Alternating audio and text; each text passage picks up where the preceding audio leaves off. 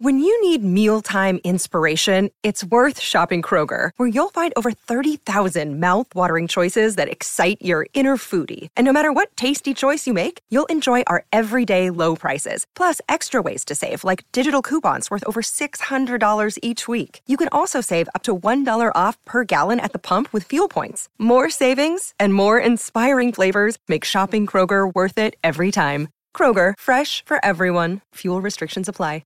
Another day is here, and you're ready for it. What to wear? Check. Breakfast, lunch, and dinner? Check. Planning for what's next and how to save for it? That's where Bank of America can help. For your financial to-dos, Bank of America has experts ready to help get you closer to your goals. Get started at one of our local financial centers or 24/7 in our mobile banking app. Find a location near you at bankofamerica.com/talktous. What would you like the power to do? Mobile banking requires downloading the app and is only available for select devices. Message and data rates may apply. Bank of America N.A., member FDIC.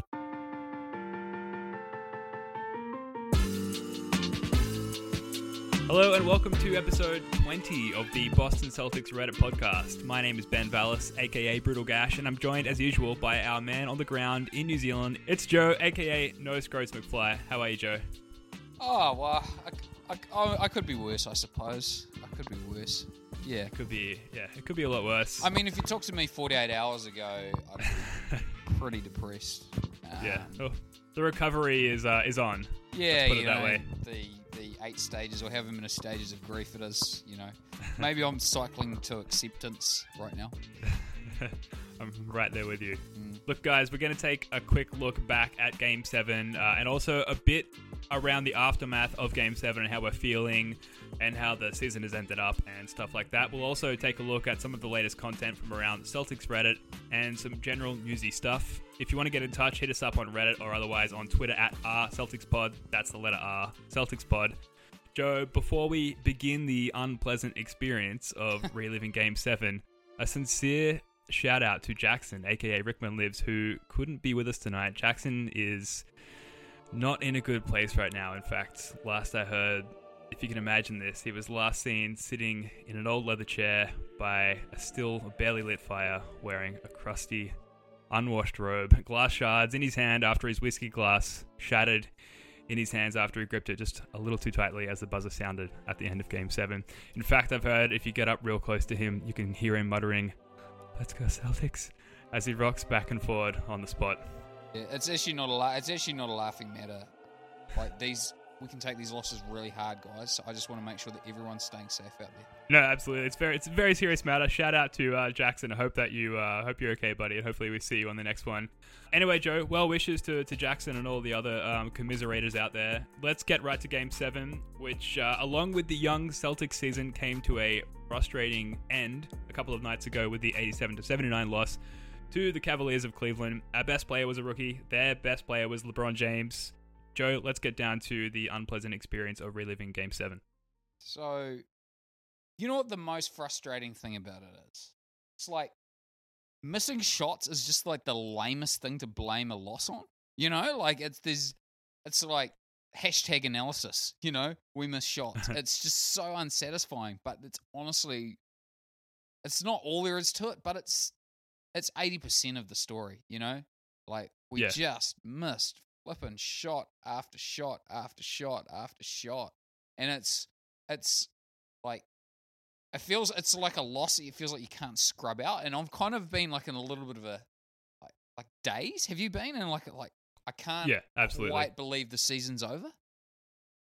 Yeah, you know, like every movie montage where it's like that "Hello Darkness, My Old Friend" song is playing and like everything's moving really fast around them and they're just like sitting on a park bench. Not to be too melodramatic, I'm sort of there. I've been there the last couple of days, and the montage of the wide open threes that we had, you know, once we lost our momentum from the sort of the second quarter onwards, those are shots that we've made all season.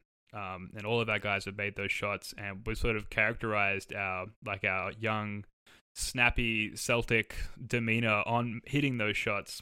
And yet, from the second quarter onwards in this game, we just missed them all. And yeah, I mean that's really what it comes down to. I mean, you can probably pepper a little bit of, you know, the LeBron factor in there, but we just missed so many shots going right down to the end of the game off those offensive rebounds.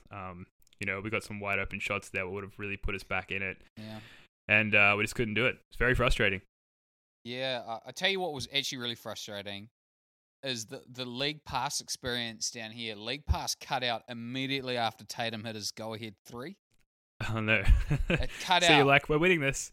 I literally screamed, like a guttural, like Chewbacca, like,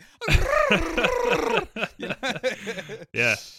I couldn't believe it. Like, if I pay for league pass for anything, it's that exact moment when the Celtics go ahead with 6 minutes left in Game 7 of the conference conference finals, right? And it let me down. I could not believe it. It's never been the most stable platform. You could maybe draw some parallels there between the instability of League Pass and one Boston Celtics throughout the season, and certainly in Game 7. A lot of points to get to. I don't want to spend too much time talking about the game itself. I thought that we started really well. We shot just under 50% in the first quarter, and we were sort of up by, I think, about 12 early in the second. And the Cavs only shot 35% in that first quarter, 1 for 9 from 3. And I'm sitting there at this point, like getting a little bit giddy, right? Like I'm thinking, okay, like we're in the we're flow. playing we're playing our home version of basketball. We're up. The Cavs aren't hitting anything. Our guys are hitting shots that they haven't hit on the road. We saw them miss quite frequently in Game 6, and here they are in Game 7, hitting them as we would expect them to at home. Things started out really well, and then we get into the second quarter, and we just can't hit any shots. And at first, the Cavs still can't hit any shots, and I'm thinking, okay, like, this is fine. We need to get back into our rhythm. At least the Cavs aren't hitting their shots either. We can still make something out of this. It just felt like it stayed there for 5 minutes or so. Yeah, and I think Brad Stevens said in his post-game press conference, like, where we started to lose the game was in that second quarter where we basically couldn't turn a 12 or 14-point lead or whatever it was into an 18 or 20-point lead. And then slowly, the experience of the Cavs, they've been in that situation a bunch of times. And, LeBron is 33 and, we know his resume, Kyle Korver, J.R. Smith, like these sort of, it's weird to put J.R. Smith in that category of like elder statesman, experienced players, but I mean, he's getting up there in age, and he's been there before, and that showed. J.R. Smith, steady hand at the tiller. Oh yeah, just all reliable, all faithful. J.R. Smith, it seemed, but yeah, that's really where it started to turn around, I thought, and it was just frustrating that we just couldn't hit those shots there. I thought like you could see it happening, and you can always tell when the Celtics start trying to hit home runs. We're not good at that, and I was just like, there just seemed to be a lack of urgency. Like I felt like we came out with a tremendous amount of energy and urgency in that first quarter. And same as Game 6. Yep, that's exactly right. Okay, so here's my theory on this. Is like I feel like in this series, playing Baines enabled us to play quicker. And the reason why it enabled us to play quicker was because we were just clearing the ball off the glass so much more effectively. And sure. There were multiple occasions where, I can think of at least one occasion where Jalen basically followed Kobe's advice, right, which is push hard, get penetration, don't panic. If there's nothing there, turn around, kick it out. And I'm pretty sure led to a Tatum 3. There was a pass. He pushed it ahead. He pushed ahead really hard, and he swung it back around.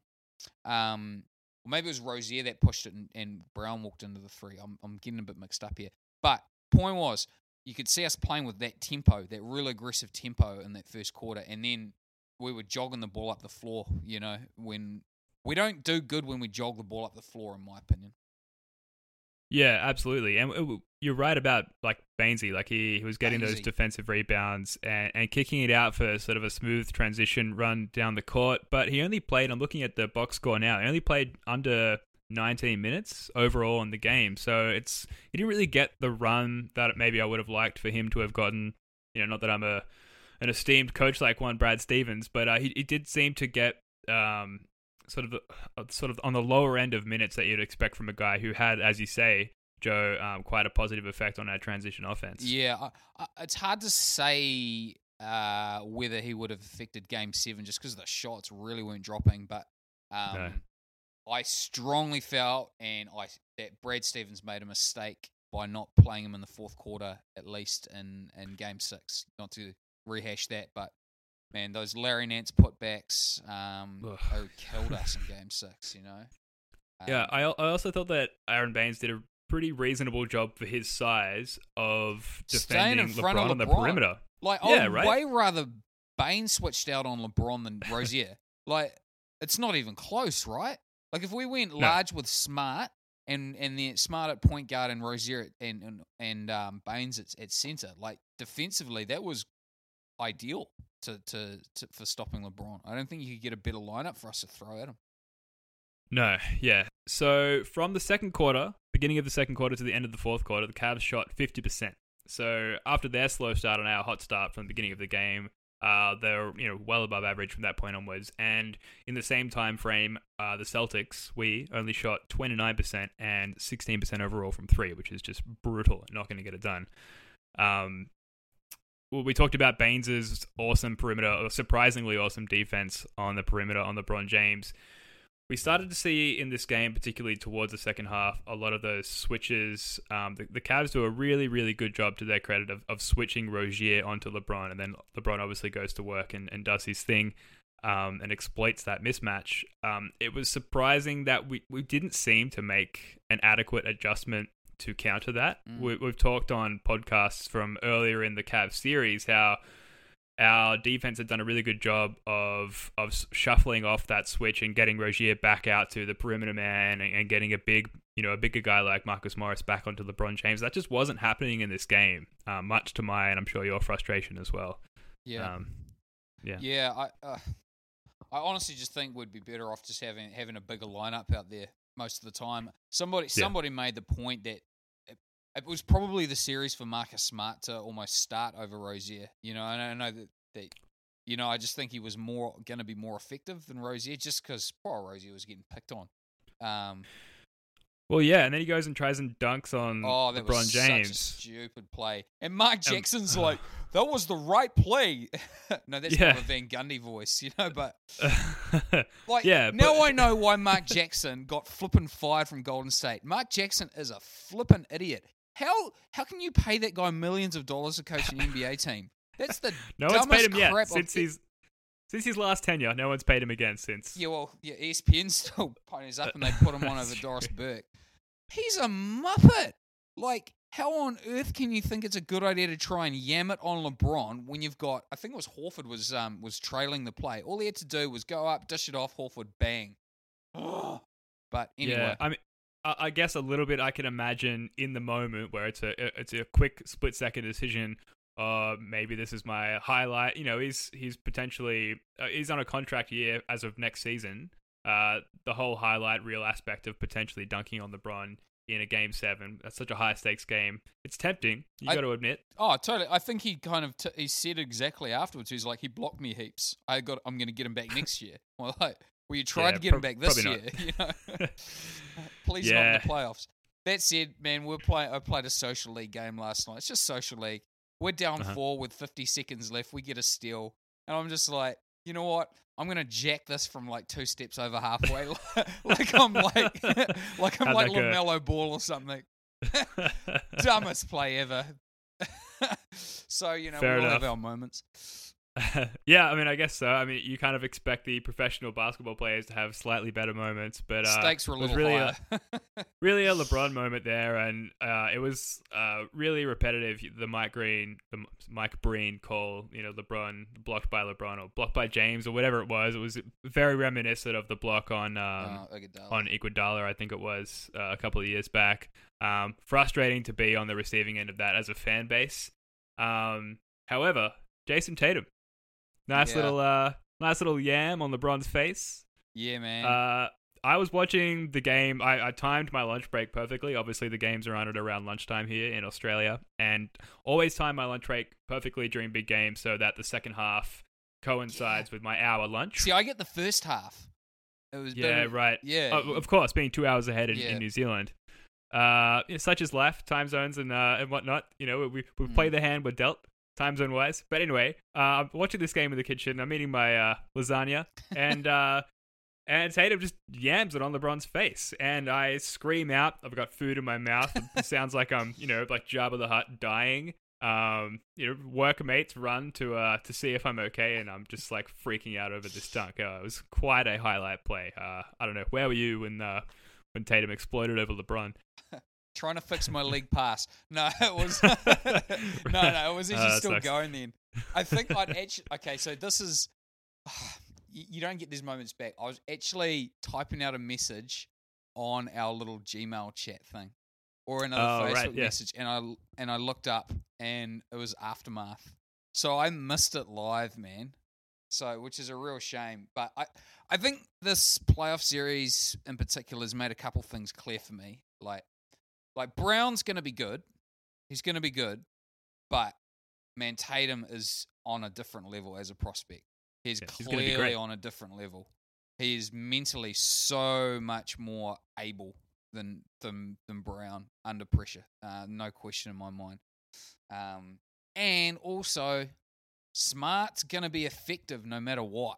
This is another reason why maybe we're jumping ahead, but or maybe I'm jumping ahead. Sorry, I should say that. I'm going to beat this drum again. I'm going to beat this drum again. Smart's never really going to play bad. He might shoot bad, but he always shoots bad. He never really plays that badly. He might have a couple of forced turnovers, but he's always going to help you win in every single game. Whereas Rozier didn't really help us win. He really was a minus, unfortunately. Well, I feel like a lot of the reason we would go typically in any game, particularly in Game 7, Rozier over Smart is the shooting. And the shooting was just not there for Rozier. So I'm surprised there wasn't much of a difference between their minutes. Rozier had 36 minutes. Smart had 30 minutes. Smart did go 1 for 10 from the field. But it's kind of not surprising for Smart, whereas Rozier's 2 for 14 kills you. And it honestly wasn't that bad of a 1 for 10. He had a couple layups on his left hand that it looked like he didn't get much lift on it. But it wasn't quite the same as they were Marcus Smart shots. I didn't watch. I wasn't thinking the game afterwards. I was like, man, Marcus bricked a whole lot of shots. I actually didn't. I was surprised he shot that poorly. I thought it was just his usual 2 for 9. Well, in a game where pretty much everyone other than Horford and Tatum shot poorly, Marcus Smart, who always shoots poorly, I guess it just didn't stand out the way that it normally does. Classic Marcus Smart, though, he finished a team high plus two. Which I remember it's just classic Smart. And now he's out there saying, I'm worth $12 to $14 million a year, which we've got our ownership squad saying that we'll happily go into the luxury tax to bring everyone back next year, or at least most people back. I think Danny Ainge was quoted as saying, we'll only look to make minor tweaks heading into the next season. And I don't think Marcus Smart fits into the minor tweaks category. He obviously has a huge impact on the team. So, I don't know. I'm fairly confident that we'll bring him back, and hopefully, someone like the Nets or whoever, not to digress too much on the game, but hopefully they don't, throw out some ridiculous $25 million a year offer. And if they do, good luck to him. Do you want to do a quick sidebar on this? I was thinking about let's do a Dutch auction, a Dutch auction for Marcus Smart. How they start at the high price, okay? And whoever blinks first says, "Yeah, I'll take him at that price." All right, let's do it. So I'll start 20 million. No, 19. Wait, how am I supposed to respond? We got to start high. We start the bidding high. It's a Dutch auction. Okay, 20 million. No, 19. No, I'm sorry. Well, you don't have to say no. You just don't have to say anything. You just say yes when you're in. It's such a firm not yes that I have to say no. But sorry. Okay. 16. I'm shaking 15. my head. 14 and a half. No. 13 and a half. Yes, I'm taking him at 13 and a half. If it's short years. Wow, okay. 13 and a half over 3 years, I'll do it. Yeah, over 3 years. That's 40 over 3. So bad. Obviously, Smart is very integral to our team. One thing we've talked about on the show before is that we don't have a lot of those mid-range contracts. So at the worst case, I feel bad saying this because I love Marcus Smart, but it gives us that sort of level of tiered contract that might be handy in a trade sometime in the future. Totally. If nothing else. I actually think it would break Ainge's heart to trade Smart. Like I'm convinced that Smart is the favourite player of both Stevens and Ainge. But it's interesting. I always thought they might say to him, "Okay, Marcus, look, we're going to give you, I don't know, let's say 40 million or 45 million. You pick the years. This is the total value of your contract, right? Yeah, right. You pick the amount Spread of it years, out over 5. You know, it's got to be greater than 3. You know, like he's like a Swiss Army knife where the main tool is blunt. Like the main portion of the knife is blunt and doesn't really cut very well. Wow. But all the what extra a word tools, picture. the What a word screwdriver, picture. the pliers, the tweezers, if you want to get something out from under your fingernails, whatever it is, they all work perfectly. But the knife, the primary sort of instrument, doesn't work so well. Yeah, But still very useful overall. and can still cut some things. Yeah, an orange. Butter. Maybe an orange. A really ripe orange. Yeah, warm butter. Yeah. I want to get off Marcus Smart because we've devoted like a solid 5 minutes to him. But he is an insane person. That's what I have written in my notes here. Marcus Smart is an insane person. 2 charges on LeBron James. He's mad. He's bloody mad. Questionable charge. Yeah, one very New questionable charge Zealanders on will LeBron.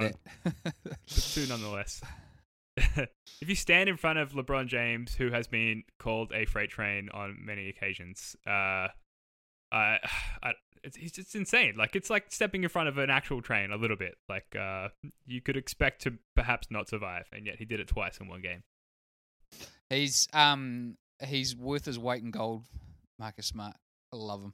I just like there were like 3 or 4 times in the game I was just like, oh Marcus, I love you. You know, like the offensive rebound, the 2 charges. I just love him. He's so my favorite. Yeah, he had one play as well where he just LeBron rebounded the ball and Smart just like came back out of the baseline and just like ripped it out of his hands. It was too little, too late. Yeah. That was one of those offensive rebounds towards the end of the game where we had some really good looks in those dying minutes, but we just couldn't hit them. I think Terry took one of those shots and Smart took the other, and those were just 2 guys who were just not making shots all night. So that's what it comes down to. I mean, you know, we had a fantastic season, but you know, on the biggest stage in a Game 7 against, you know, one of the best players of all time, we just couldn't hit our shots, and maybe that's what you get from a team of young players who are missing 2 of their best players and probably 2 of the best players in the league. Yeah. My reflection on this is like, Kyrie, did you actually need the surgery? Because like, we would have gone to the finals if we had Kyrie. You know? Yeah, he would have been the difference for sure. He absolutely would have been the difference, and I think he could have played through it. You know, and this is why you got to be careful about like. It's probably better for his long-term career that he has the surgery when he did. That's cool. That's fine. Yeah. I'm just, man, we don't actually know what's going to happen next year. We should be awesome, but we don't know that, right? Like anything can happen. Because that was the goes down assumption with an heading into injury, this season. And we're a totally different team. Like Horford's Exactly. really important, you know? We just don't know what's going to happen next year, and this is an opportunity, and Kyrie probably turned it down, which he's already got a championship. He's been to the finals 3 times, so I guess that factors. But, you know, like... do you think there's like a... I don't know how quite to describe this, but like we've seen some shit, like 1,000-yard stare, like in terms of heading into the regular season as a team, we've seen some like dramatic downturns this season with injuries, like the Tice injury. I guess I'm working upwards from in terms of significance. The Kyrie injury, obviously Gordon Hayward, Smart, you know, punching the picture on the wall. The big picture. Even Jaylen Brown falling on his head, and that looked pretty scary for a second there. True. Do you think there'll be a caution at all, sort of at least in the first half of the regular season, where we're like, all right, guys, just like reel it in a little bit, take it easy, try not to hurt yourself, and let's you know, make it out the other side? I think like I can imagine that, and the reason why I can is like we've kind of got to the point where we know that the regular season doesn't actually matter that much next year. That's what I'm kind of gonna miss. Well, yes, but home court meant a lot to us during this postseason. So I mean, there's something to be said for you know ending the season with a good winning record. Totally, but we've played like we had a really small chance of winning the championship this year, right? Sure. Like we could have beaten the Cavs, and if Houston had knocked off Cleveland, I think we would have had a small chance against Houston. So we had a real chance this year. And once you've had a real chance, Like you just want to do the playoffs again, you know? And I wonder if it's I mean if it's I'm not gonna I can't imagine enjoying next year's regular season quite as much, just because it's like it's a prelude, you know?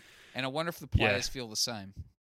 I remember feeling like that towards the end of almost every regular season that we've been successful as a team, going back, 10 or more years. But by the time the season rolls around, you're on edge. You're just like, just give me my Celtics fix. That like a quarter of preseason basketball is just like, like heaven injected into your like body, you know. So I look forward to that. And admittedly, have already gone back and watched a whole bunch of preseason highlights from this year of our healthy roster.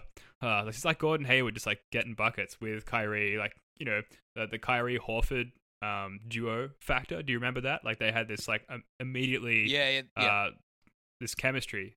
Anyway, that high pick and roll, man. That's the other thing too is, man, Horford would have had a lot more 3-point shots if Kyrie was playing a lot more. Yeah. What could have been, I guess. Now, some quick notes that we should get to before we move on. Let me just scroll up here on my little notes. So we've got the Rozier trying to dunk on LeBron. That was a big one. Tatum actually dunking on LeBron. Tatum in general, in Game 7, Tatum had some incredible plays. He had that crossover quite early to the step back jumper on Tristan Thompson, where he was just money. Oh, man. After that play, I was just like, give it to him, Tatum. Give it to him. You know, like feed him the rock. Yeah. And I was so... It sounds corny, but like proud. You're like, this kid just like does not care about how significant this moment is. And like, I didn't sleep last night and I'm just watching the game as a fan. And this is like this barely 20-year-old kid who's just like, give me the ball. I'm going to cross up an NBA vet and like hit a shot in his face in a Game 7 for a storied franchise like the Celtics. Like he's nuts. Real. He's going to be a superstar. Like he is going to be, and that's pretty amazing. Like we've drafted a guy who's going to be a superstar. That happens like, man, once every 20 years if you're lucky, you know?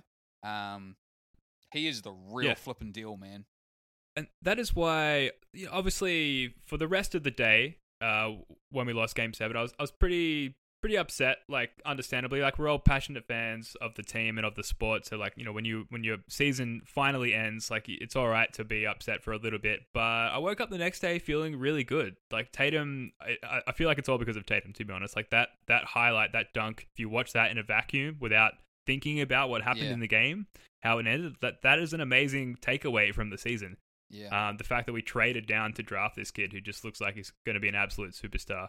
And we've got two amazing all-stars coming back for us next season. Like, we're going to bring it all back. We're going to run it all again and hopefully be healthy. We've just got so much to look forward to and so much to be happy about. And look, to be honest, I hate to call it out, probably would have lost to the Warriors in the finals. Yeah. In fact, almost definitely would have lost to the Warriors in the finals. Although we were always an interesting matchup against the Warriors. They've always struggled against us relative to other teams. Yeah. And it would have just been interesting. You know, they probably would have blown us out in, you know, at least 3 games, but 3 of the games. But, you know, it would have been nice to see. I would have been a lot more interested than I am in Cavs Warriors Season 4. Produced by Adam Silver. Did you see that video? Yeah, a Netflix special. I had my leave from work approved. I had my flights and accommodation all planned out. I was heading over to Boston. I was looking forward to it. But you know, maybe next year. It might be my fault. I took the day off for the game. Well, I didn't take the day off. I didn't go to work. I worked from home, and I was like, no, I'm not even going to like entertain the idea of working. I don't think that we can even blame. I don't think that even you, Joe, can be blamed for the amount of shots that were missed by the Celtics in that game. Maybe like 5 or 6 threes. You know, 5 or 6 of Rozier's misses were my fault. I don't know. Yeah, I mean, who knows? Maybe. I mean, I definitely am that superstitious. So maybe if we hit Game 7 next year, go to work and we'll see what happens. My buddy came over and watched the game, so he might have been responsible for 2 or 3. I mean, they all add up. It's too many variables, man. Who knows? Life is a game of inches, and we fight for that inch. I'm sorry. Now, no, it all matters. The Cavs hit some daggers in the 4th. Green and I think Korver hit his only shot of the game. That was a killer. It was a beautiful shot. Like, you have to appreciate how good that was. He came off that screen just 100 miles an hour, and Ray Allen style, just sort of grabbed that pass right off the screen and just like, it was just the most professional looking like 3-point shot I've maybe seen in a long time. Like sniper, eh? Like just straight up sniper. Yeah, Man. and it's a dagger to my heart and the hearts of Celtics fans Oh, out it was there. so well defended. It really Yeah. was. I can't believe he took the shot. Can you imagine actually taking that shot in a game? I mean, man, you have got to trust your mechanics, eh? Yeah, I mean, they run the play for you, and you got to do it. He's a 37-year-old NBA veteran who's been doing that for almost his entire career, and he's the kind of guy where those shots go down in big moments. So, just suck to be on the losing side of that. Yeah. What else we got here? We've got some Reddit next day thread shout outs very quickly before we move on to some more brighter topics. User iRomy wrote, disappointing end to a surprising season. Our young guns got great postseason experience. Tatum is going to be a top 5 player in the league if he continues to progress like he has over the season. Reminder, we have Kyrie bleeping Irving and Gordon bleeping Hayward. Big 5 incoming. I feel like we've touched on all of those points already, but it's those are important things to go by. Jackson, if you're listening, dust yourself off, mate. Take iRomy's words to heart, and It's gonna be okay, Jackson. Let's get back to it. Let's build ourselves back up again. The real Hatsunimiku, hope I'm saying that right. I always get these wrong. Says Jalen looked more upset than anyone. I like that though. He looked hungry for more. I don't. Yeah, he did look pretty. Jalen, man, I just worry about Jalen's mental state all the time. I just feel like he's a fragile little thing, and I just want him to just play ball. You know, he's too intelligent for his own good. Yeah, I just feel like he feels everything. You know. Yeah, that's the curse of being just a genius. Yeah, I guess you and I, we can obviously relate to that. So you know, Jalen Brown, if you're listening, if you ever want to reach out, you know, we're a little bit older, a little bit wiser. No, I can't finish that thought. Yeah, I mean, he should be hungry for more. He played a terrible game, and as a competitor, which is something I can't relate to at all. I do not have a competitive streak whatsoever. But I can imagine that it's going to be a very long offseason for Jalen Brown. He really did. What have I got here in my notes? He took part in the Jalen Brown, Marcus Smart, Terry Rozier bed shitathon, which really you can't sum it up better than that. They just really, really came out there and shut the bed for 48 minutes. Which raised a ton of money for bedpans in Cleveland. Now, finally, user Not a Jeep Salesman says, that was basketball played our way. Home court, low scoring, fairly reffed with no Tony Brothers or Scott Foster. Can't wonder about that. The young guys just couldn't close it. LeBron James really is not human. I hope he beats Golden State if that's his matchup, which of course it is. And I can't wait to see where Danny takes us this offseason and where our team goes next year. It's a good way to end the analysis on Game 7, I think. It's all about sort of moving onwards and upwards from here. Yeah, agreed. Yeah, we can... Enough wound licking. Let's think about the good times. Let's pour out some liquor and we'll reminisce. Yeah, I should have brought a bottle into the Celtics Reddit podcast studio with me. Alas, let's talk about very quickly our favorite Cavs series moments. Joe, do you want to go first? Sure. I'm gonna say most memorable one for me was Smart's dive steal. I think it was game 1 or 2. They're all kind of blurring together now. You know, the one where the ball was getting advanced down the sort of right-hand sideline and he dove into the crowd and tapped the ball back in. Yeah. Incredible. That was amazing. I love you, Smart. I put the Tatum dunk. Maybe some recency bias there, but no, it's a good choice. I think while we were podcasting during the Bucks series, I kept just shamelessly repeating my prediction for the following game that Tatum would dunk on a superstar. And at the time it was Giannis, and then later it was possibly Ben Simmons. And finally, after I eased off on my predictions, he just dunked all up on LeBron James, which really was incredible, and it's a really, like we've already said, just a thing to hold on to throughout this offseason, and a reason not to be just bummed out like a friend Jackson. Now, let's get on to our favorite playoff series moment. So we've been through 3 playoff series now in this postseason. Joe, favorite moment from all of these from series is.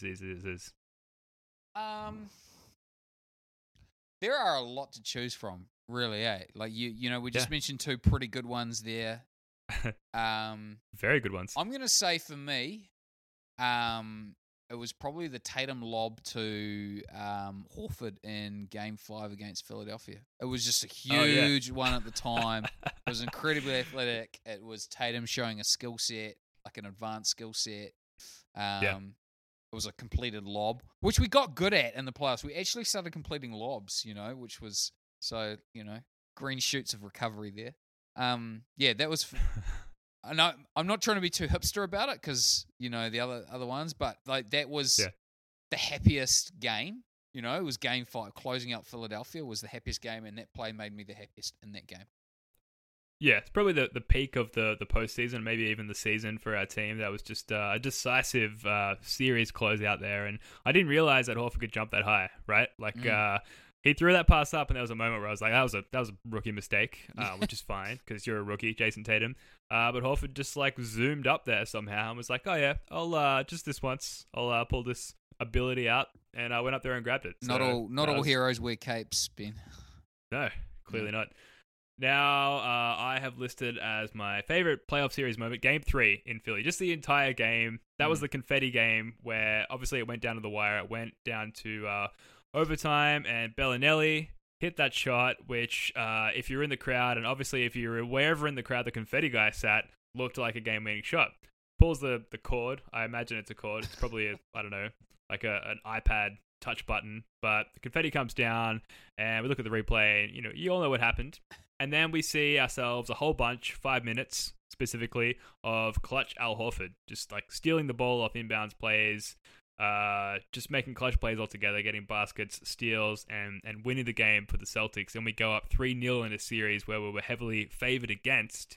And at that point, everyone's calling out sweep, and there's a lot of shit talking going on in the Philly subreddit, which was amazing. Even though here at the podcast we don't condone that, but it's funny sometimes. But I digress. Well, we don't condone it, but we sure like to free ride on it. Yeah, certainly like to sit back and have a good old giggle about it. But anyway, that was just that was a peak for me. I remember how happy I was at that point in the year.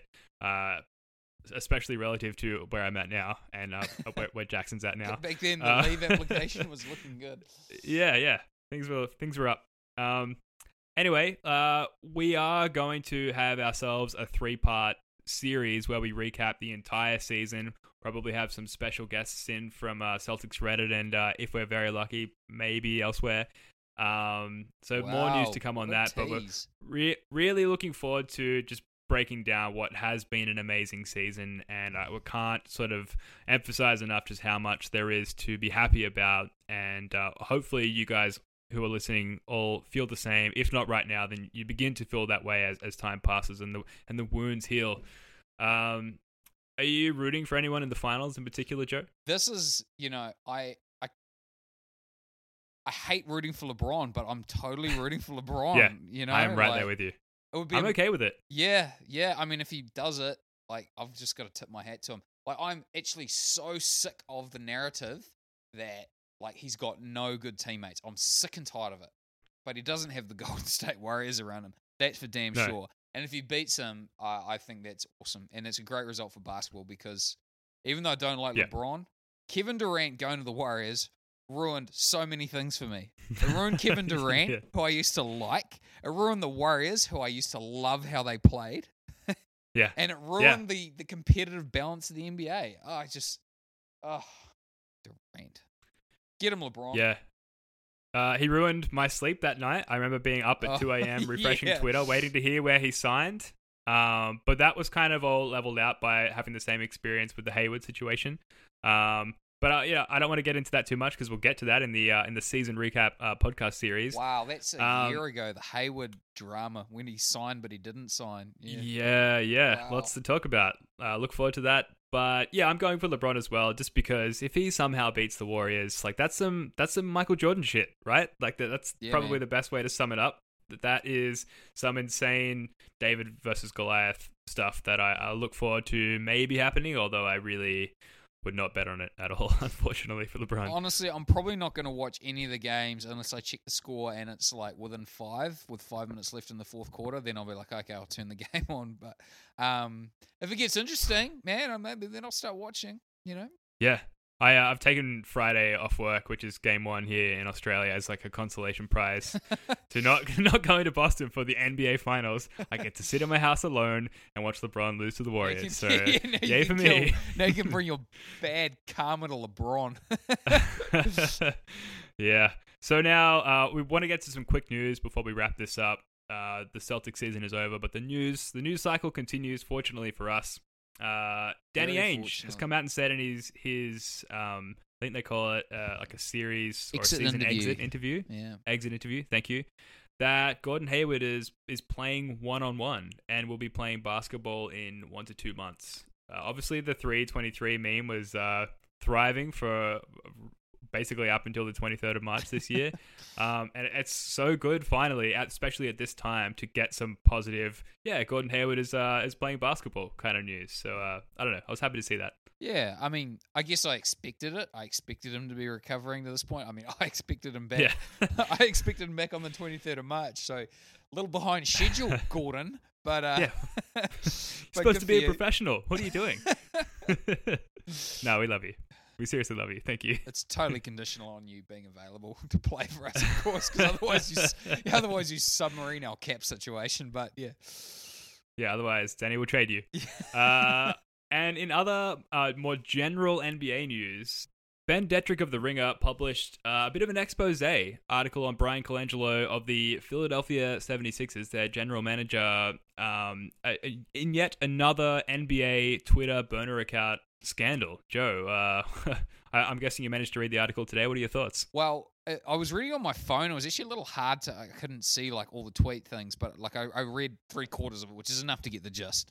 And and from then on, just like with great mirth, followed proceedings on Twitter.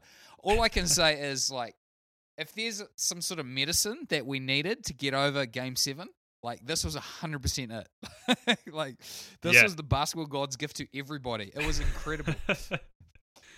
Better than the finals. Yeah, it was 100%. It's for me, and I'm sure for lots of Celtics fans out there, the fact that this is happening to the Philadelphia 76ers, who like celebrated. I don't know if anyone saw this, but on their sub, they had like the Boston Celtics have been eliminated upvote thread, which is incredibly butthurt of them and incredibly salty of them. But now they've got this controversy that they can't hide from, and it's pretty crazy. Like, if you read it's a very well written article, and we won't be able to do it justice here on the podcast. You really do need to go onto the Ringer website and read it. But the research and basically, I've only read over it once, so I'm not an expert on this. I'll try and recount it for you guys. A guy who is an anonymous source for the Ringer, who apparently works in some form of artificial intelligence, studied several similar looking Twitter accounts over time and collected enough data to basically determine that all of them looked to be owned by Brian Colangelo.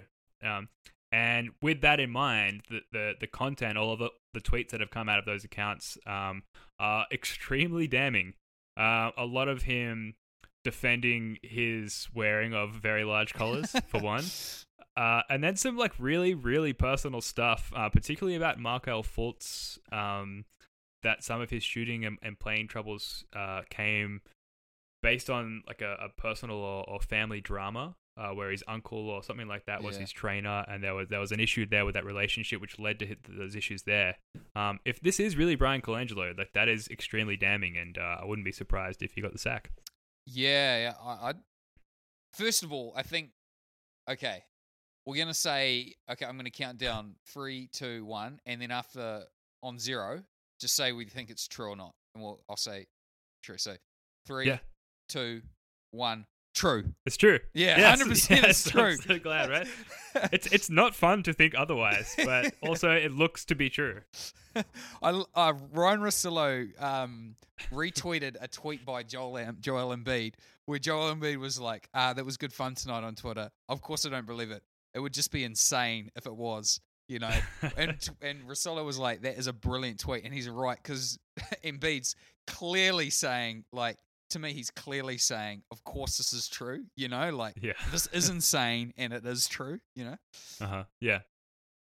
I loved the NBA Twitter investigates side where, like, they were logging, they were trying to log into the Twitter accounts and Gmail addresses given, and they were able to sort of triangulate one, that there was a common phone number between three of the Twitter accounts, and that the Gmail accounts that were given had backup addresses, which looked like Brian Colangelo at Sixers.com. It was awesome. It was amazing to watch the internet come together and just bring this cat down. And like one of the most damning factors was they basically collected 5 or so Twitter accounts that they were pretty sure belonged to Brian Colangelo, and they emailed the Sixers about 2 of them. Yeah, 2 or 3 of them, and then basically within a few hours, like, all of the accounts have been shut down or set to private or, you know, disabled in one way or another. Someone tweeted at one of the Twitter accounts known as Enough Unknown Sources, "This you, Brian?" And he replied, "No, but thanks for the compliment. He is too classy to even engage. Worked with him. He is a class act." Okay, you crazy person.